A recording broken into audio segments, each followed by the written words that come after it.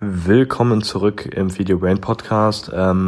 Ich habe wieder ein englisches Interview und zwar mit Carl Pullein, der in Südkorea wohnt und sich viel mit dem Thema Produktivität und Time Management beschäftigt, also Zeitmanagement und eben auch hier sehr, sehr bekannt ist über YouTube, wirklich eine große Reichweite hat in seinem sehr nischigen Thema. Und ich habe es geschafft, ihn in den Podcast einzuladen und finde eben, dass er auch nochmal eine ganz andere Perspektive auf das Thema hat. Und genau, freue mich, dass du einschaltest. In the trenches every day cause I stay on my grind. If they hate they let them make cause they won't stop my shine. See me running to that money, I just want what's mine. No, I don't waste no time. No, I don't waste no time. Whoa, whoa, whoa, whoa, I don't waste no time. Welcome back in the Feed Your Brain podcast. Today we have another English interview again after we had Steve Babcock from VaynerMedia a couple of months ago. So it's going to happen again in English.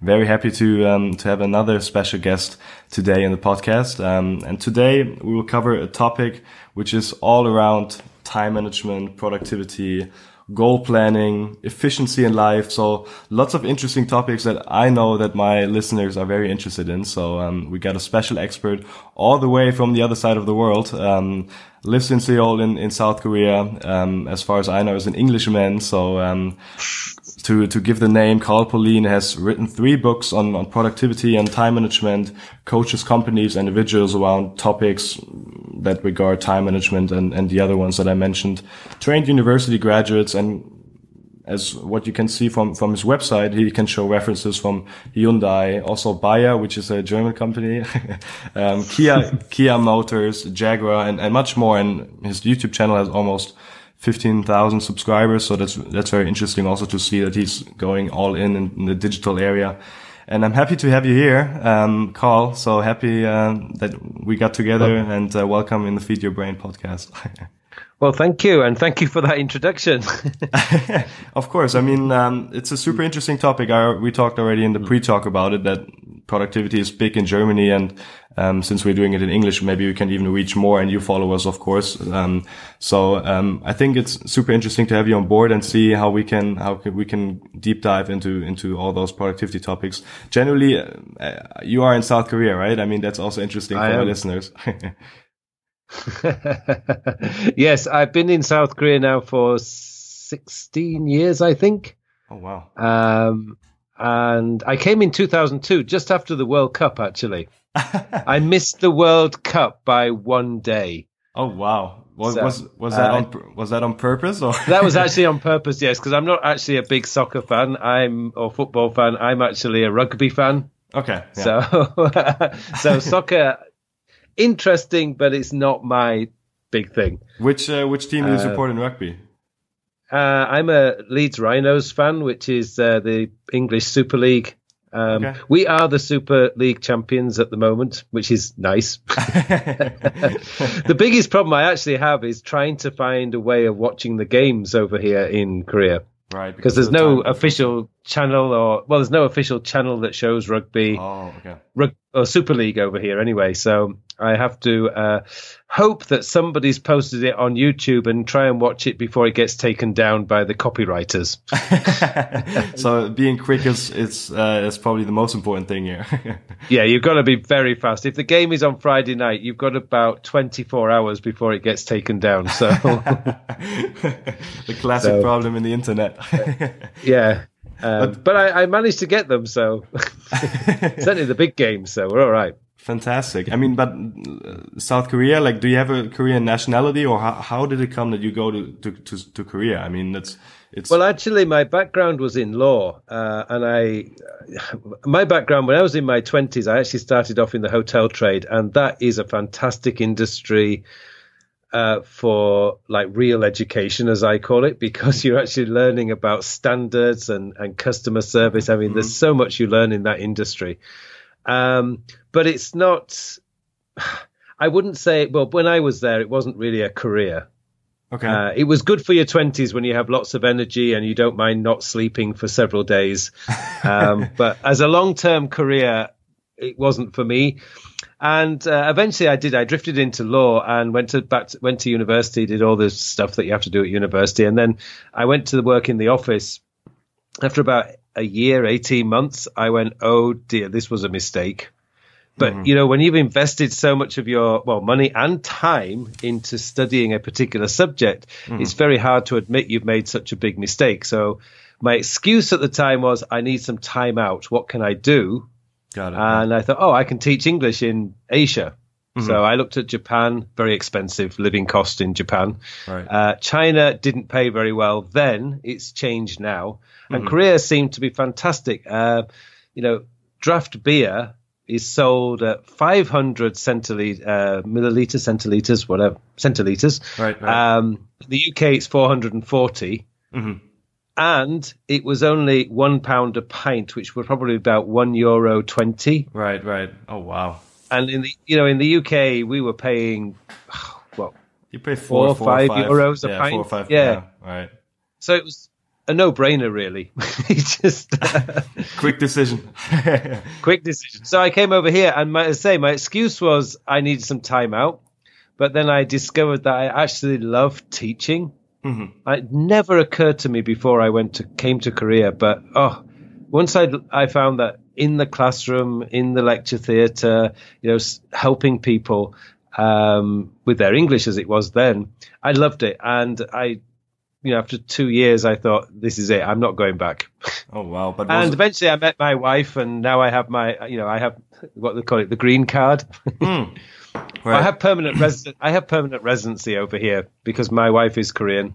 Oh, cool. And so 16 years, and never regretted it. Can you speak a little Korean, or it's too difficult? I have what they call survival Korean. Korean. I'm good in restaurants, bars, taxis, shopping, that sort of thing. But once the conversation goes beyond 10 minutes, I'm in trouble. Okay, but it's it's possible at least to have a first step into the language, right? Because sometimes we think of Asian languages that it's important, it's not even possible to learn them. Same with like Russian languages, also German. But since you are somehow into it a little more, then it's good to hear your voice then. Yeah. It's Korean actually isn't a really difficult language to learn. It's the only thing is that Korean is a much more descriptive language than English. So they do have a lot more adjectives than we do, and trying to explain some of those adjectives when my Korean friends are trying to explain them, I go, I have no idea what you're talking about. But it's cool that you probably also grew like a Korean friend base, which is nice. If you come to a new country, and of course you met your wife, which is Korean, and somehow you get all the things that are around Koreans, and you get somehow into it, which is cool. And then you probably get used to the language a little better than if you're just a foreigner. Oh, you do. I mean, you can pick it up quite easily, and the Korean writing system is really easy to learn. Interesting, because it's phonetic, so it goes by sound. Okay.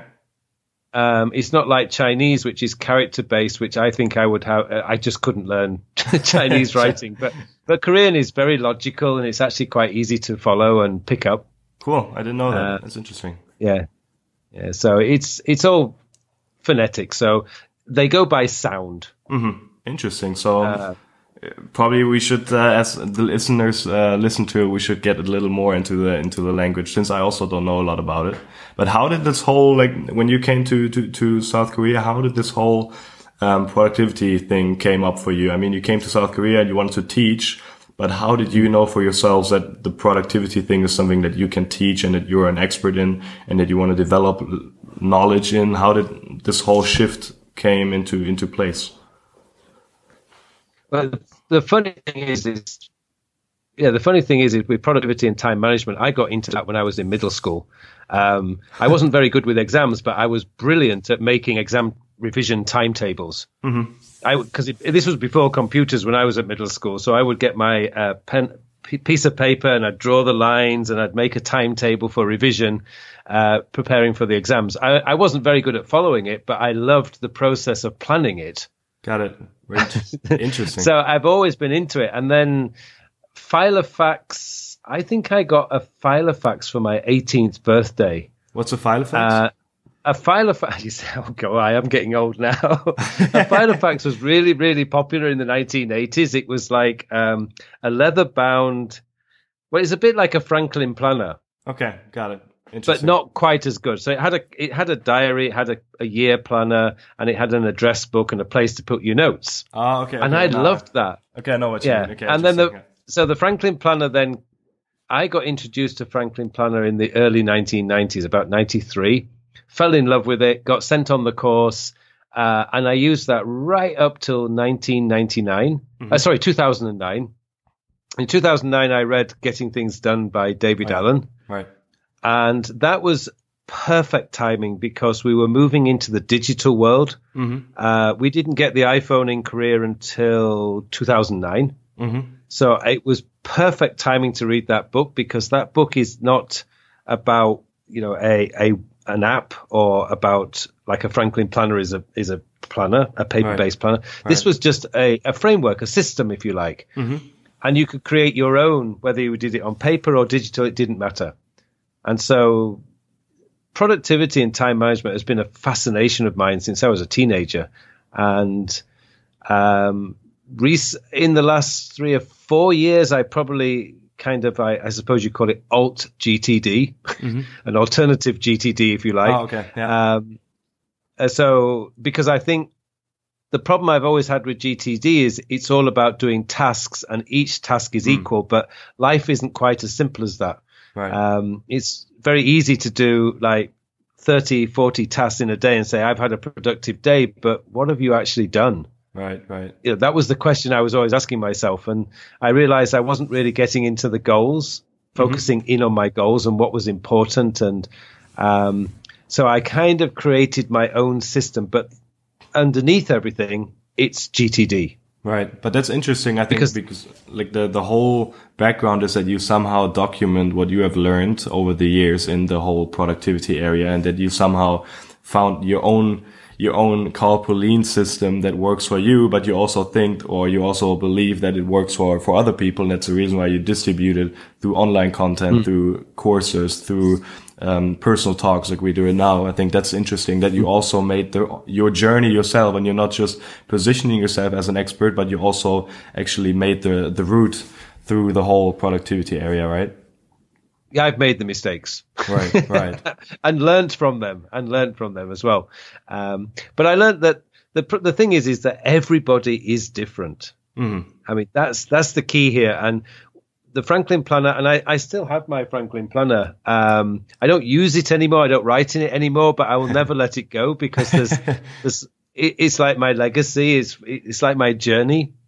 But it's, the whole process of going from a simple revision timetable in the 1980s right through to where I am today using pretty much a complete digital system. It's super interesting. I mean, the only thing I use on paper now is my journal. I did try journaling for a year in Evernote, but there's something not quite there when you have a digital journal that I don't know. There's a connection missing. Right. And, having that, just writing your thoughts, writing what you've done today, what did you achieve today, things like that. I find it's much nicer writing. Yeah, same here. I have typing. The same thing. I also use, I tried documenting everything in Evernote or in different tools.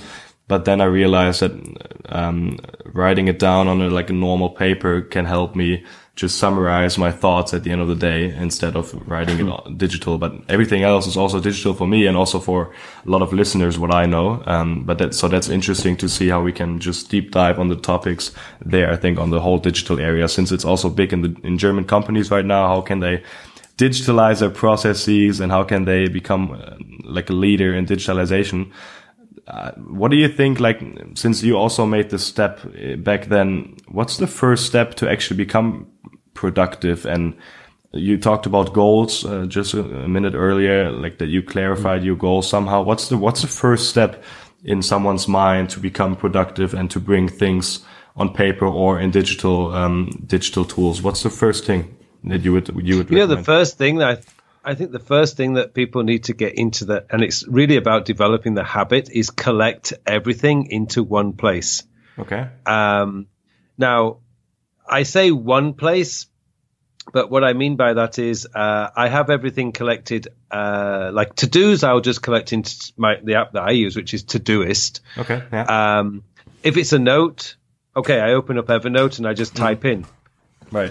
The key is just getting into that habit of collecting. Don't trust your head, because that's one of the biggest reasons why people, well, they feel they're not productive simply because they're not collecting everything. They're not, they don't collect them. Somebody says, "Oh, can you send me that file?" Yeah, I'll send you that file later today. I won't forget, but they do. Right. And then everything becomes a mad rush at the end of the day, and they feel stressed and overwhelmed by everything that they have to do. But if you just have a pen and piece of paper is enough. Just get into that habit of collecting everything. Right. You can delete it later if you remembered it, but just the habit of collecting. Once you've done that, you've got a real solid foundation to move into like organizing where it all goes, basically. But if you're not collecting, it's a waste. You're going to waste your time. And also prioritizing already, or do you just like collect it first? You do that in organizing. When you organize everything later, when you've got a bit more time and the phone isn't ringing and your colleagues are not saying, "Can you do this? Can you do what?" And you're not stuck in a meeting.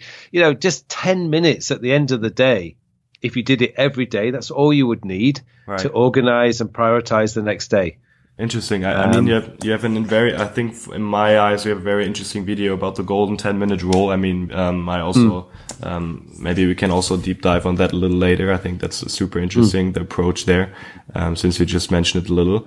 But in my terms, like also, like you have your to-do list, then you have your goals. You want to achieve something in the whole year. How do you set up goals? Like, do you also go into Evernote and just write down what you want to do this year, or do you have a whiteboard where you cover things, or what's your approach there? Well, for me, I usually start in October, and I just create one note in Evernote, just a blank note, and really it's about what do I want to achieve next year? What would I like to change about myself next year? These are the 3 or 4 questions that I would start with. And then over the course of October and usually into November, I just add to it when I have ideas. Right. But it's about, for me, I've been doing that for years. So as soon as October comes, it's like my brain switches into that. What do I want to do next year? Interesting. But that note then is kind of I have a label called Incubator. That's for notes that I'm just working on and ideas that I'm developing. But that note goes to the top. And I'm adding to it every day. And then usually in the final 2 weeks of November, I start taking it a bit more serious and then organizing what I actually want to do, because there's usually far too much on there for 1 year. And then, in December, when everything starts quietening down, end of year parties and companies are closing down for the end of the year, I know I'm going to have plenty of time to transfer what I've decided to do next year into Todoist. Right. Interesting. And I have a project called Goals, and I just develop it out through there. So for me, then every single day, I can bring something from my goals into my daily list. Interesting. That's fascinating. But do you you somehow prioritize your goals? So if you think, are those goals measurable at the end of the year, or is it more like just like a high vision strategy kind of goal? Well, one thing that I've learned about myself is I am always late.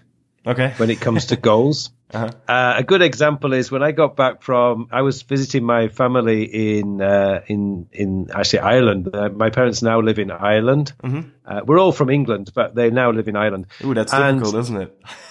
Yeah. Coming from England. The Guinness is very nice in Ireland. And the food in Ireland is probably a lot more calories than the food that you would get in Korea.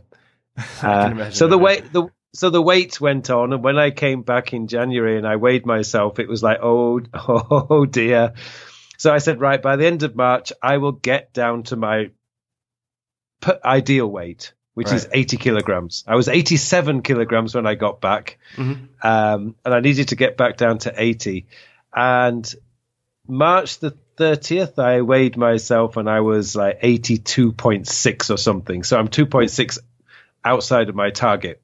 But next week when I do it, I know I'll be down to 80. So I'm a month late, but I'm always late with my goals. So it's not. So it's also not like it's not as relevant to be on time, but it's more important that you get the things done in the year that you visualize, right? It is, and the thing for me was I still set those deadline dates, but between my wife and I, it's always the joke. Yeah, you'll hit that one next year. but you know the date is still there, and the one thing I've learned is don't ever give up if you miss the deadline because you will achieve it if you keep going. Right. So it's And not. to me, as I said, I learned that at school. Just don't give up because you missed the deadline. Just keep going. You will, it will happen. And at the end of the day, it will always make you happy, right? No matter if it's like a day later or not. Yeah. I mean, the funny thing is I say my wife and I always joke about it now. At least, how late were you? Oh, I was only a month late this time. It's a good battle. Sometimes I can be 6 months late, but I won't give up. It's I'm just going to keep going until I reach that target. Cool. Yeah, it also gives you a little challenge in your partnership. I mean, that's also fun. Oh yeah. So, but that's the thing with goals is you need to establish what they are. But for me, it's more about like the vision that I have. Everything seems to come back to that. So I don't know if you saw it, but Tony Robbins did I don't know if it's Unleash the Power conference in New York last year. Okay. And there was like 10,000 people in there. And I saw him on stage and doing his stuff. And Tony Robbins is Tony Robbins, and he's highly energetic and very loud. Right. Not my style, but I saw that 10,000 people, and I thought, yeah, that is exactly what I want to be doing. So teaching in front of lots of people. Yeah. And that's been a goal of mine for a long, long time now. It's not just because this was the first time I'd actually seen it. That wasn't like a music concert or something. It was one guy teaching 10,000 people at one time. And I saved the picture from the video. Oh, wow. Okay, and it's there to remind me, that is what I want to be doing. Fantastic. So all my goals are focused towards achieving that goal. But I know that I've got many, many, many steps to go through before I get there. So this is I say in 10 years time, but with my track record, it probably means 15. Already considering the time delay. Yeah. But the goal is in 10 years time. So 2028, that's what I want to be doing. Super. I mean, that's super inspiring. I mean, hopefully we will soon see you then in Germany as well, and maybe this can be like a little throwback. Carl, you still remind having the interview. Do you remember 10 years ago? You said. Very cool. Now we have it all recorded. Yeah, but it's that's where the ultimate goal is for me, and I will keep going and keep going and keep going and. I mean, for me, it's about refining that system. Right. But each year, the goals have to take me closer towards that vision, if you like. Right. Super. That's interesting. What's that? Sorry, I just say, so really the key with goal planning is you need that vision first. Okay. And then everything comes down from the vision and you separate goals, and that's how you also develop you prioritize your to-dos probably, right? It is, and if I don't know if you've read the book 7 Habits of Highly Effective People, but I'm just reading it now. Yeah. Yeah. Well, in there, I've forgotten the author's name now. Go ahead. Stephen Covey, anyway, right? Stephen Covey. Yeah, he said, I think in the chapter there about goal planning, begin with the end in mind. Mm-hmm. And that has always struck with me. I mean, I read that book years ago, probably in the 1990s, and that one quote, begin with the end in mind. And then reverse engineer, right? Yeah, it's reverse engineered down to where you are today, so you kind of have a roadmap. Right. I mean, that's also like, how do you then, like, do you visualize your big vision every day? Is it something that you take a look at every day then to also think about it in more detail, or do you have it somewhere hanging or? No, I mean, the image is just actually in my goals notes section. Okay. Yeah. And I usually I review my goals every week because then I can set out what tasks I'm going to do each day. I don't do it every day because it becomes a little bit, well, you stop paying attention if you do it every day. Right. It doesn't quite have the same power. But once a week for me on a Sunday, I do a weekly review. And that's when I will allocate different goal tasks to each day so that I'm doing at least one goal task every day. And then how do you set up your calendar then? Is there like a little, an approach when you when you look at your goals on Sunday? Do you also take a look at your calendar then, or already organize how you can develop your productivity during the upcoming week, or how do you combine that? Well, I look at my calendar to see what appointments I've got set up because Tuesday this week, for example, it was pretty much back-to-back teaching. Okay. So there wasn't much time to do. So one of my goals at the moment, and it still relates to the vision, because to be able to stand up in front of 10,000 people and do a 2-day conference or workshop, you have to be incredibly energetic. So fitness is a very big part of my goal planning, because if I just let myself go over the next 10 years, I'm not going to have the ability to stand up for 2 days and do that kind of conference. Right. So I have to maintain my fitness. But I looked at my calendar on Thursday and thought, right, there's no chance I can do a session in the gym. There's no chance I can go out running. There's just no time. So I just scheduled what I call my 5x5, which is 5 sets of press-ups and 5 planks. Oh, interesting. Yeah. It takes about 10 to 15 minutes, depends how much rest I have in between. But it takes between 5 and 10 to 15 minutes, and I have no excuse. If I can't find 10 to 15 minutes in the day just to do some planks and press-ups, right, or push-ups, whatever you call them, then there's a problem in my system. And you also organize the fitness into your calendar already, or so is it like an appointment? Yeah, I do. But I do that on a Sunday, and it's based on my schedule. So I knew we were recording this podcast today, so I did the gym work at lunchtime today. Okay, so you somehow move it around and see how it works then. Yeah. Because normally at this time of the day, I would be exercising. Okay, sorry that I covered you. No. Because when I did my weekly review on Sunday, I saw that we had this scheduled, this interview scheduled. So all I did was I just shifted the exercise. The exercise is very flexible. So right, that's true. I mean, but do you think since we're talking about the calendar now, do you think the calendar is somehow the first step to getting organized in someone's head, or you'd already talked about the collect stuff and don't just get loosened off of your to-dos. So collect your to-dos. And how important is the calendar then? Do you think you should combine? Well, for me, the calendar, anything on my calendar absolutely must be done today. Okay. Yeah. And they would have to be a pretty big emergency for me not to do something that's on my calendar. Right. So my to-do list is what I call my optional list, if you like. So my to-do list actually helps me to focus on what I want to focus on today. So in between teaching, I have like blogs to write or videos to plan, courses to create, and so on and so forth. You know, I can't be doing them 24 hours a day. So I kind of, on my to-do list, I have, I can see what needs doing next. But if something has like a deadline coming up in the next 10 days, then working on that's going to be on my calendar. And then you also sometimes are those like, imagine you have like an appointment. Okay, let's record a video on Tuesday. Do you have also then like a to-do in the Todoist app where it shows, okay, I need to prepare the video then, and then you combine those? So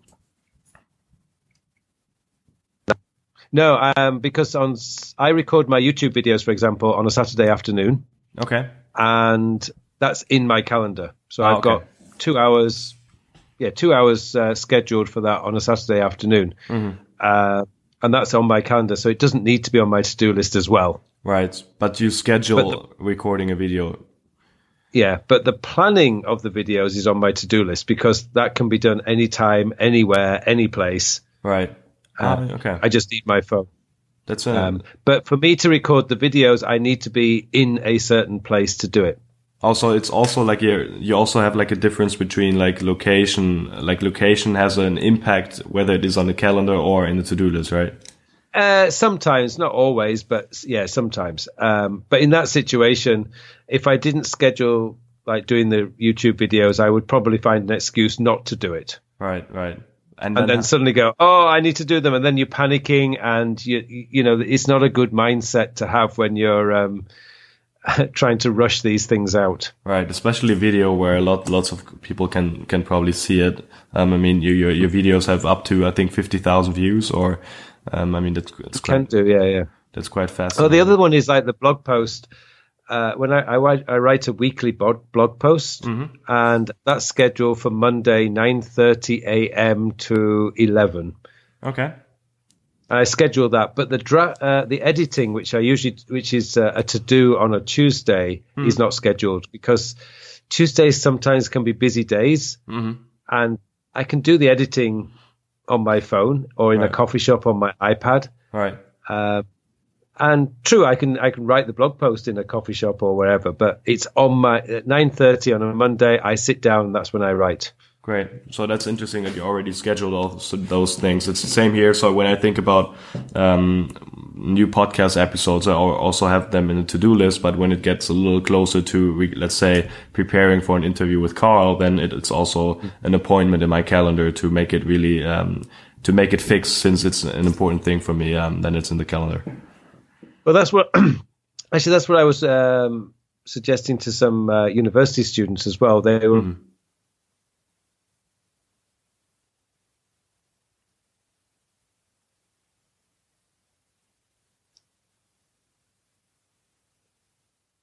have to make time to sit down and write that essay or prepare for that exam.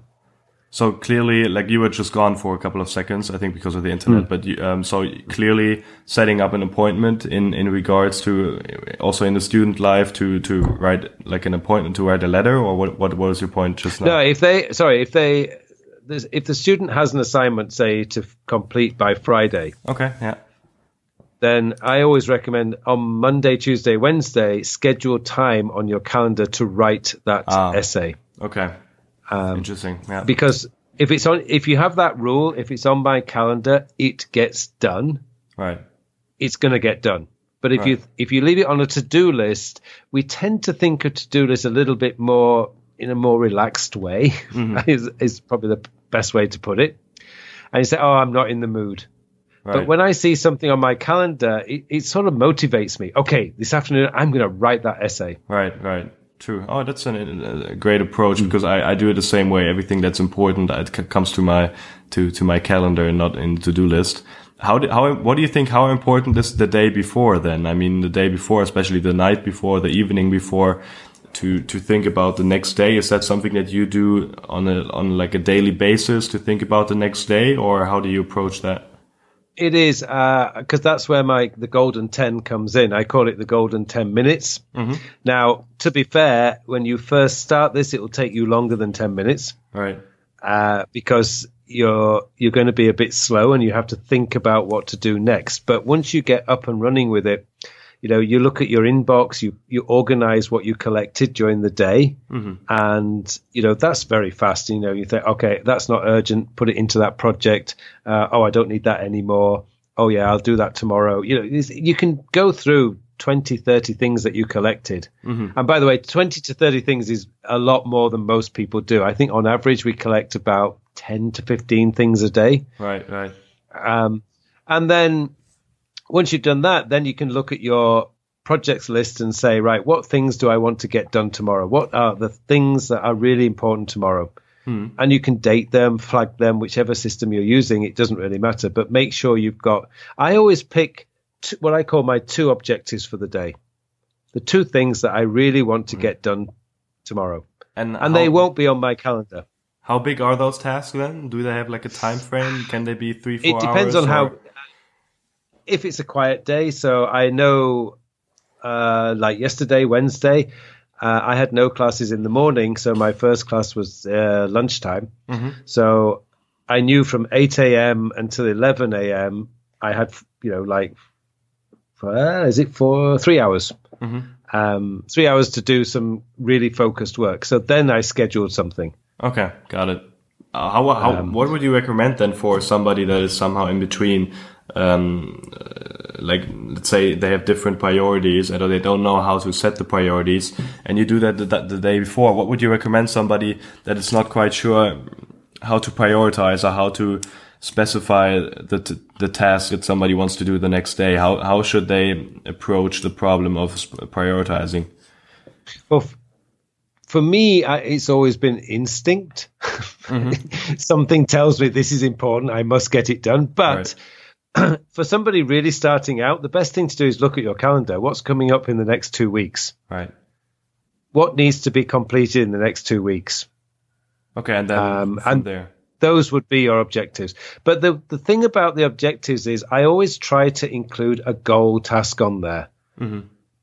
So at the moment, as I mentioned, health and fitness is a goal task at the moment. Right. So today, it's not, I've already completed it, but do minimum of 20 minutes exercise today was on my today's objective. Right. And then you do it every day, right? I mean, that's like an obligation then for you, or you try at least to come. It is, but I don't exercise on Saturdays, my day off, so it wouldn't be on there on Saturday. Okay, yeah. But Saturday could be something as simple as like do 3 quality videos for YouTube.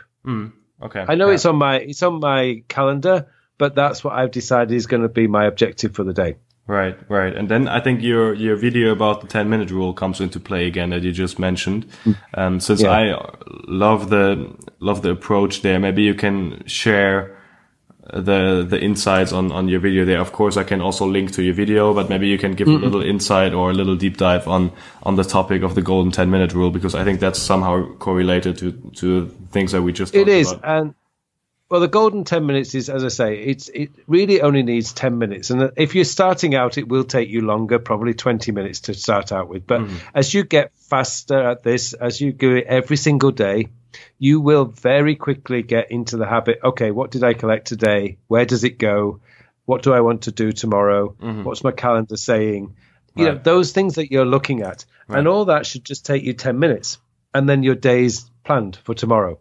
Also, you also take a look at the collecting stuff then, right? Just to interrupt you. Absolutely, because if you're not processing your inboxes, it will soon fill up with stuff that you will never look at. So you need to do that. I try to do that every single day. Empty my inboxes. It really doesn't. It's 2 or 3 minute job is that one. Right. Deciding what I want to do tomorrow. Again, it's just maybe 2 minutes, sometimes a lot faster because it's obvious what I want to do tomorrow. And making sure that everything fits in with my calendar, because, you know, your calendar's telling you what commitments you have tomorrow that are like non-negotiables. Right. So all the other stuff you're fitting around the calendar. Interesting. Okay. And then you somehow the 10-minute rule just means that you actually comprehend all the stuff that you have, the collected stuff, your possible appointments on the next day. You look at your to-do list, and then you somehow combine all the relevant information that you have and see how that's going to work out in the next day, right? Yeah, and basically, I depends on what to-do list manager you're using. Right. And even if you're using a paper system, all you do is flag the 2 things that you really want to get done tomorrow. And why and you just make sure you do them. Right. And why do you are using Todoist? Why do you think that's like the best approach for you on that regard to collect to-dos and organize them and filter them? Well, Todoist, I mean, I was attracted to Todoist for 2 main reasons. Was the design of it was just gorgeous. I love the way the designers put it together. But the main reason is that it's very simple. And I hate complexity. I think I have an allergy to complexity because my brain just shuts down when something gets complex. Right, same here. So with Todoist, it's a very, very simple approach. You've got an inbox where you can collect everything. You've got projects where you can actually add all the stuff that you collected to the right projects. If you want to use labels, and if you're a GTDer, as they say, a GTDer, you will want to add labels or context. So it gives you that option. And for people like me who like to get a bit geeky sometimes, we've got filters. So we can play around and create lists out of all sorts of weird and wonderful things. So for me to do is, it ticks all the boxes for me. A lot of the other apps that I've used OmniFocus and Things 2, not Things 3. I loved them. They were great, but I was always playing around, or there was always something that I couldn't do that I really wanted to do. But Todoist does everything I want it to do. Cool. We have a good German alternative for all the German listeners called Wunderlist. I don't know if it's popular in South Korea. I'm not sure, but it was like an app from a German founder who's quite successful here, and he developed this app which completely overcame all the possibilities that people saw in To-Dos, and he really made it simple but efficient, and it's somehow similar to Todoist, but they have somehow the same goal with their app approach. Maybe that's also something that for the German listeners, but also for the international ones that want to check different stuff out. I mean, that's the thing with apps, is you find the one that you like the most. Right. Because I know that Microsoft OneNote, for example, is just as good, and in some ways probably better than Evernote. But I've been using Evernote for 9 years now. Oh wow! And it just wouldn't be worth my while to switch to another Notes app, not unless something came along that was like 1,000 times better. Right.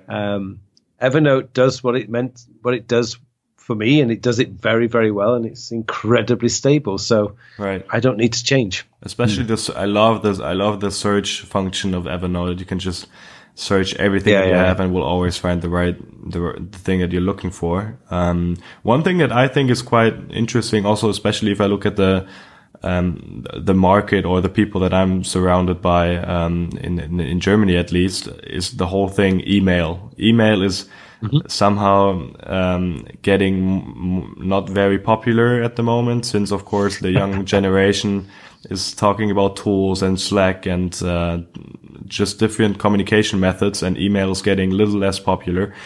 And we are thinking a lot about how to be more efficient with emails, and how to overcome the problem that you have 50 emails in your inbox, but you don't know how to get loose of them. And what do you think is a good approach for email? Do you have different folders, or how do you approach email in a way that you somehow, at least, you don't forget people answering, but also you know which things are important or not? Well, for me, email, I actually love email, not because of my age or anything. It's just that it's so easy to manage. Right. I mean, I don't use Slack. I use Twist, which is Doist's version of the same thing, and I do use that a lot as well. But for email, I just have essentially 3 folders, which is one I call Action Today. Okay. Which means what it says, Action Today. I have Archive, where everything else goes. Yeah. And I have Waiting For. And that's it. I don't need any other folders. So when an email comes in, if I have time to deal with it now, and I would probably say 70% of the emails I get, I can deal with straight away. So I do. I'm not going to let it hang around, because if you've got 10 of those at the end of the day, now you're going to spend 15, 20 minutes just replying to emails that could have just taken you 2 minutes at the time. Right. So I'm just going to deal with it straight away. Elevators are great places, by the way, to reply to email. Elevate. When you're waiting for elevators. Okay. When you're waiting for an elevator, or you're waiting for a train or a bus, best places to actually reply to email. Oh, that's what you mean. Okay, got it. Yeah. Whenever you're waiting, just pull out the phone and just, I can reply to that, bang, gone. Right. I always think of email as like tennis.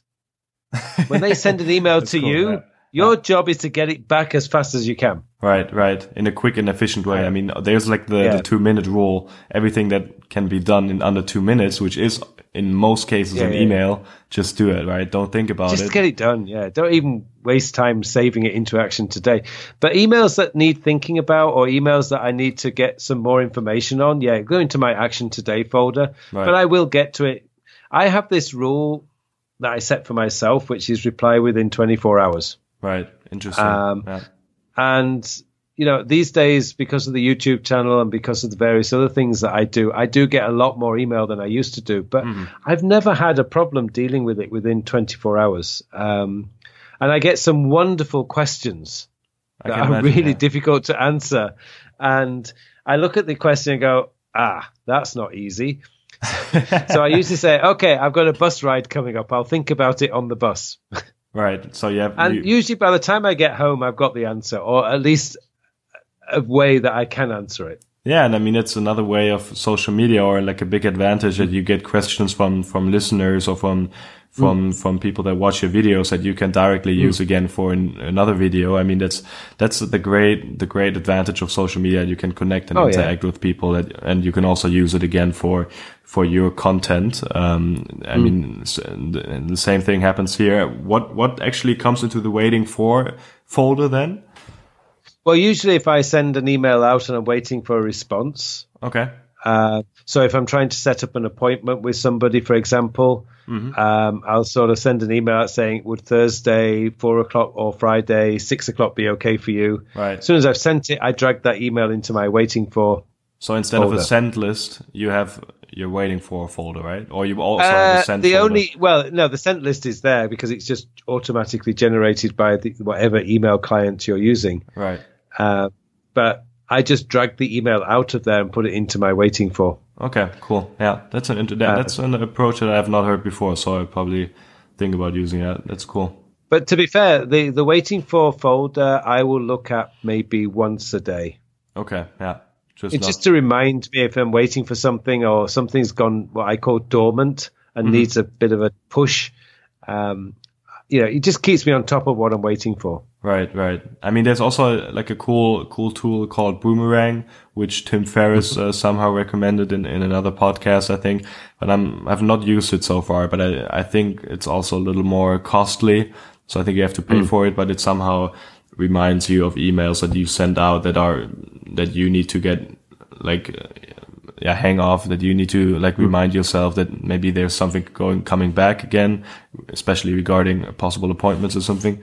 So maybe the one thing, in email though, the one thing that I find absolutely pointless is the function that some email clients have, which is, I suppose they call it snoozing. So you hit the snooze and the email will come back to you in 8 hours time. Right. The thing is, I just think that is the most ridiculous feature there is, simply because once you've seen it, you know it's going to come back. Right. So just deal with it now. And if you can't deal with it now, move it to your Action Today's folder and deal with it later. True, definitely. But hitting snooze is not the solution. Right, 100% The email still needs dealing with. So exactly that. And the problem now is, it's coming back. Right. And you have taken 5 seconds to look at it. Why just email back? Yeah. Right? So to me, it's just easy. I mean, I use an application called Newton Mail. Okay.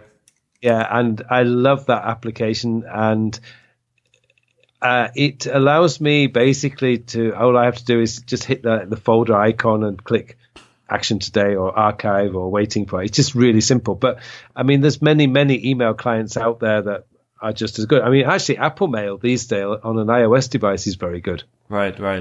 And I love Gmail's Google. Very good. Yeah, I love Google, and I'm a big fan of Google and their systematic approach to emails. But the only thing I have with Google is on the browser. If I'm dealing with email from my desktop, right. I just think the user interface is ugly.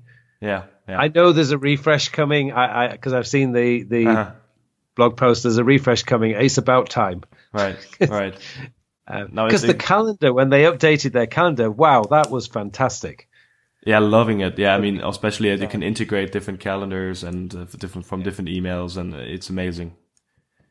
So if they do the same or something similar with the email, then that's going to be a big player. Right. Yeah, I'm excited for that one. I also saw that coming with Google. Let's just see how that's going to look like. I'm interested in that also. I think especially since I'm still a student, and of course that's relevant for every other person as well, but I think students have somehow a big problem with procrastination. I think everybody has experienced it so far, and it's not really time relevant or age relevant. I think procrastination is something that everybody that's important for everybody. How do you, or is there like an easy hack for you to limit procrastination, whether it is social media or like the whole distraction topic? Is there like one hack that you would recommend for students or any age person in any age that's relevant and important?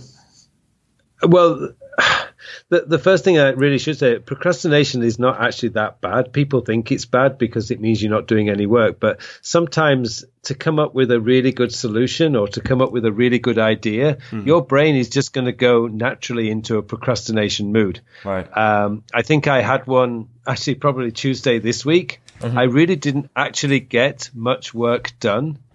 But when I woke up on Wednesday morning, my head was full of so many ideas. I had to spend the first 20 minutes of the day just capturing them all, typing them all out.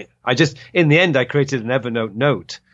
But so whilst it would be easy for me to say, Tuesday, I just procrastinated all day. Actually, to me, it was very positive procrastination because the ideas that came from it. But if you are, say, under the deadline and you really have to get something done and procrastination is stopping you because you pick up your phone, you're checking Facebook, Twitter, you're playing with WhatsApp and everything. The only thing is go back to the calendar situation. What goes on the calendar must get done. So if you've scheduled writing an essay between 2 p.m. and 4 p.m., that's what you do. Right. But if you want to check your email or your social media after every 30 minutes, that's okay. I mean, I wouldn't have a problem with that. Right. But just make sure that you're doing like 25, 30 minutes of solid work, then stop, look at your phone if you want, and then say, right, back onto it, another 30 minutes. Actually, that break, that little 2 or 3 minute break while you check your social media, I think is not that bad for you. Right. It can also give you a little new perspective again, right, on your learning or whatever you're doing. It is. First, I would always say to people, don't always think of procrastination as a negative thing. There are going to be days when you feel I didn't do very much, but you wait till the next day. Right. Or your brain has just gone into a state where it's just coming up with ideas and solutions. And for students particularly, you might find that you're stuck on an essay point. You're not thinking, what angle am I going to write this essay from, or how am I going to structure it? You find that maybe on that day you don't get much done, but the next day the answer comes, right. And you're off. And sometimes it helps just to sleep a night over it, and the sleep will help to get you into the mood of writing again. Yeah, so I don't actually worry about procrastination as such. If it's one day, it's fine. If it was a whole week, I think I might be worried. But usually when it does happen, it's generally one day. Yeah, I can accept that. It sounds so philosophical, but there are ups and downs in your life, and it's probably the same thing happens to procrastination. And I think that's a very, very good hack. I think thanks for sharing that. I think that's something. Well, you can learn it from exercise as well. If you went out to the gym or went out for a long run today, there's a good chance you're not going to be able to do that tomorrow as well. Right. True. Right. Yeah. Because your body's recovering. And it's the brain sometimes when you're putting it under pressure, sometimes just goes into this mode where it says, I'm not in the mood.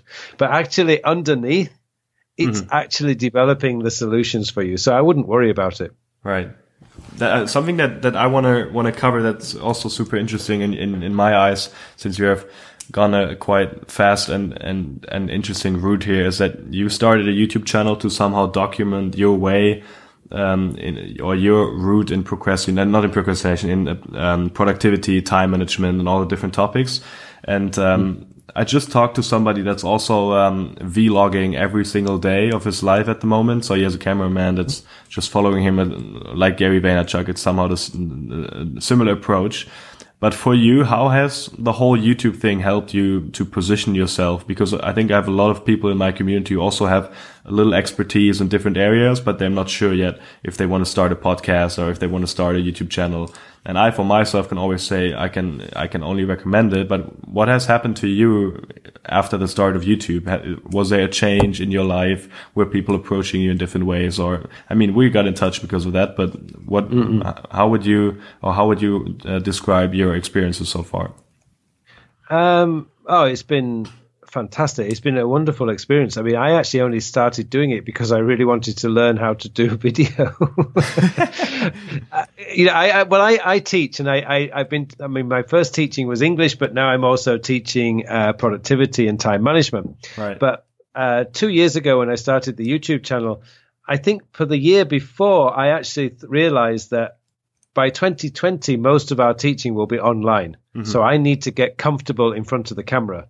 Right. So I thought, okay, let's start a YouTube channel. What subject? Well, English, for example, is just wow. I mean, there's so much stuff on English out there. I just wouldn't even know where to start to have a unique position. Right. So, but my other interest, obviously, at that time was also productivity and time management. And I loved Todoist, and there wasn't that much on YouTube about Todoist. Mm-hmm. So that's where I started. And it quickly caught on.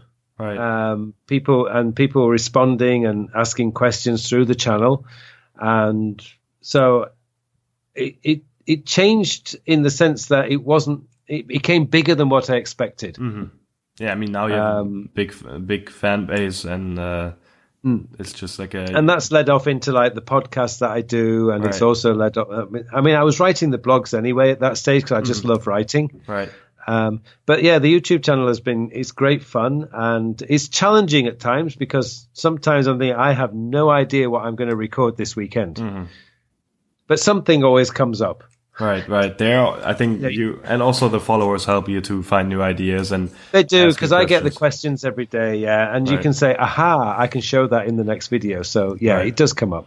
It helps, and it's scalable, right? I mean, you can not just feed one person; you can feed 100 people for one question. Yeah. I mean, that's interesting. How much? But the only thing that I was going to say, the only thing that I would point out though is, often I get a lot of people asking me, "Oh, how do you start a YouTube channel? Blah blah blah, and how do you do this, this, and this?" And I said, what I've learned is when I've helped these people and said, well, this is what you need to do and do this, and I watch them not every day, but once or twice a month, I'll have a look and see what they're doing. And I would say pretty much all of them quit after about 5 months. Oh, wow. Okay. So the one thing I realized was if you're focusing on the numbers, if you're focusing on your subscriber base, you will quit. Right. Because it's slow and it's hard and you think this isn't worth it.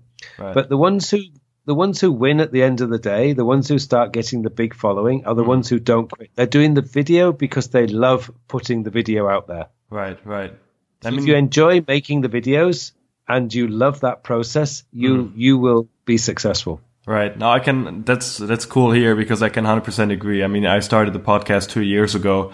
Now got 70 episodes in German and now 2 in English. And I've just realized that not just people are coming up and say, "Oh, cool, you have a podcast," and you start about talking about podcasting and different methods and how you can approach it, but also lots of stuff has happened because I have the podcast. I'm speaking now at a conference next week, or I'm doing this, I'm doing that, and there's business models coming up with it.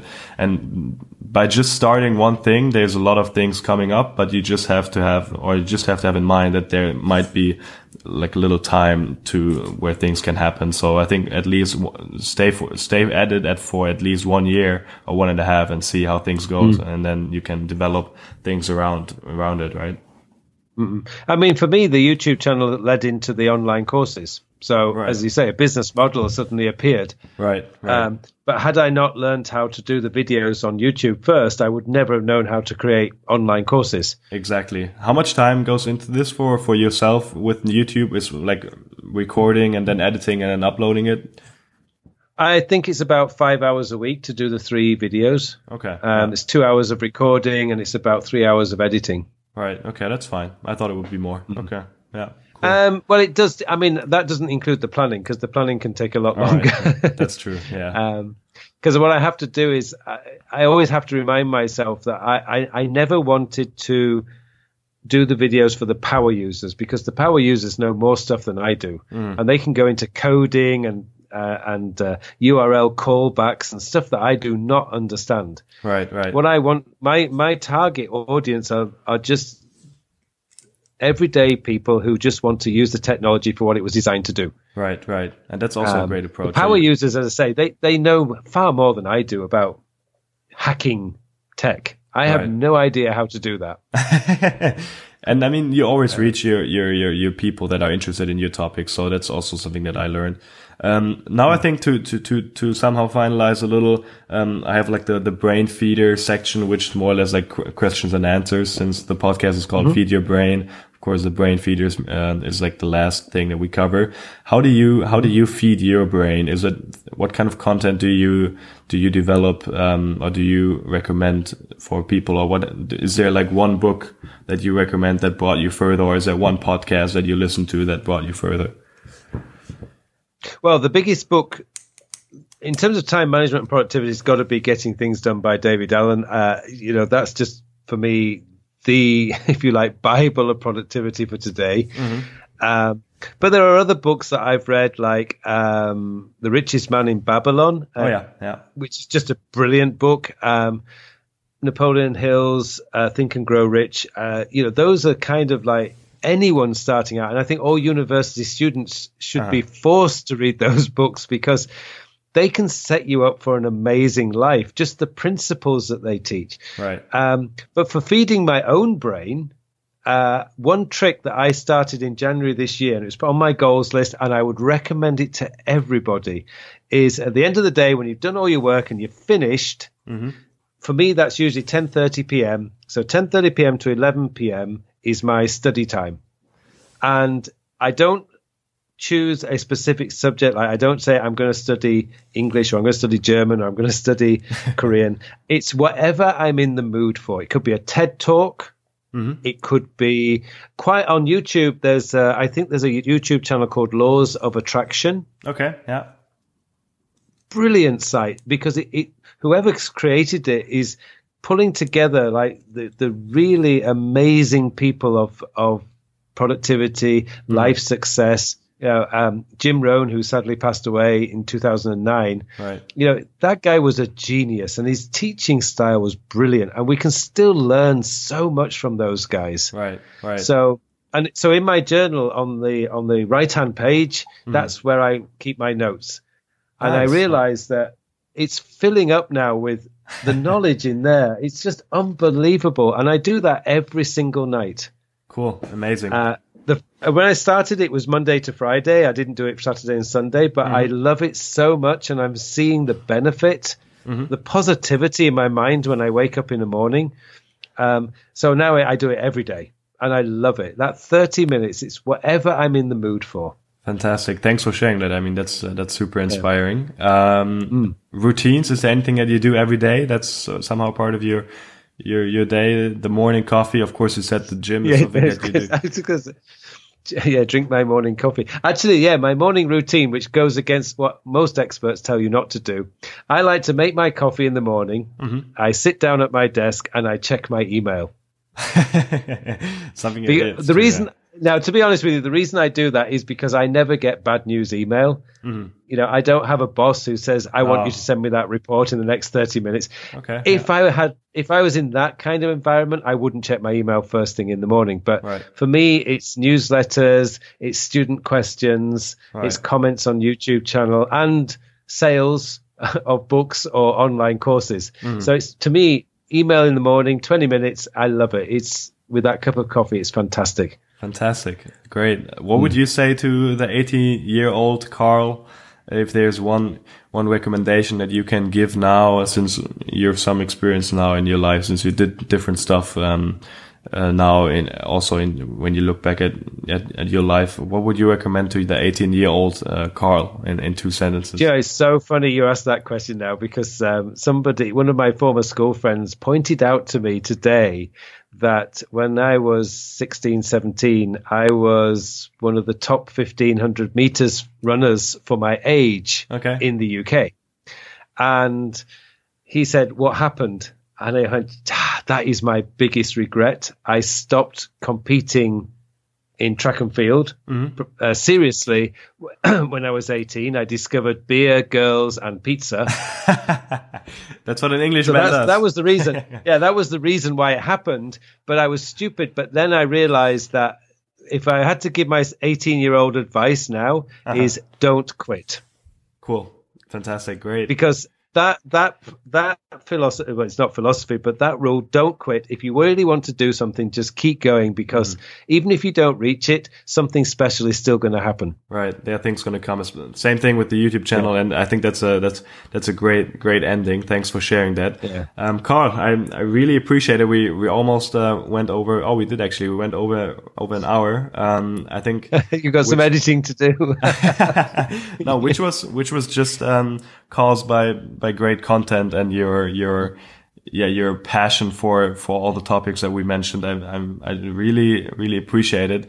If you're in Germany, or if we can make like a productivity time management event here, I know. Let me know. I've got to come over there. I do.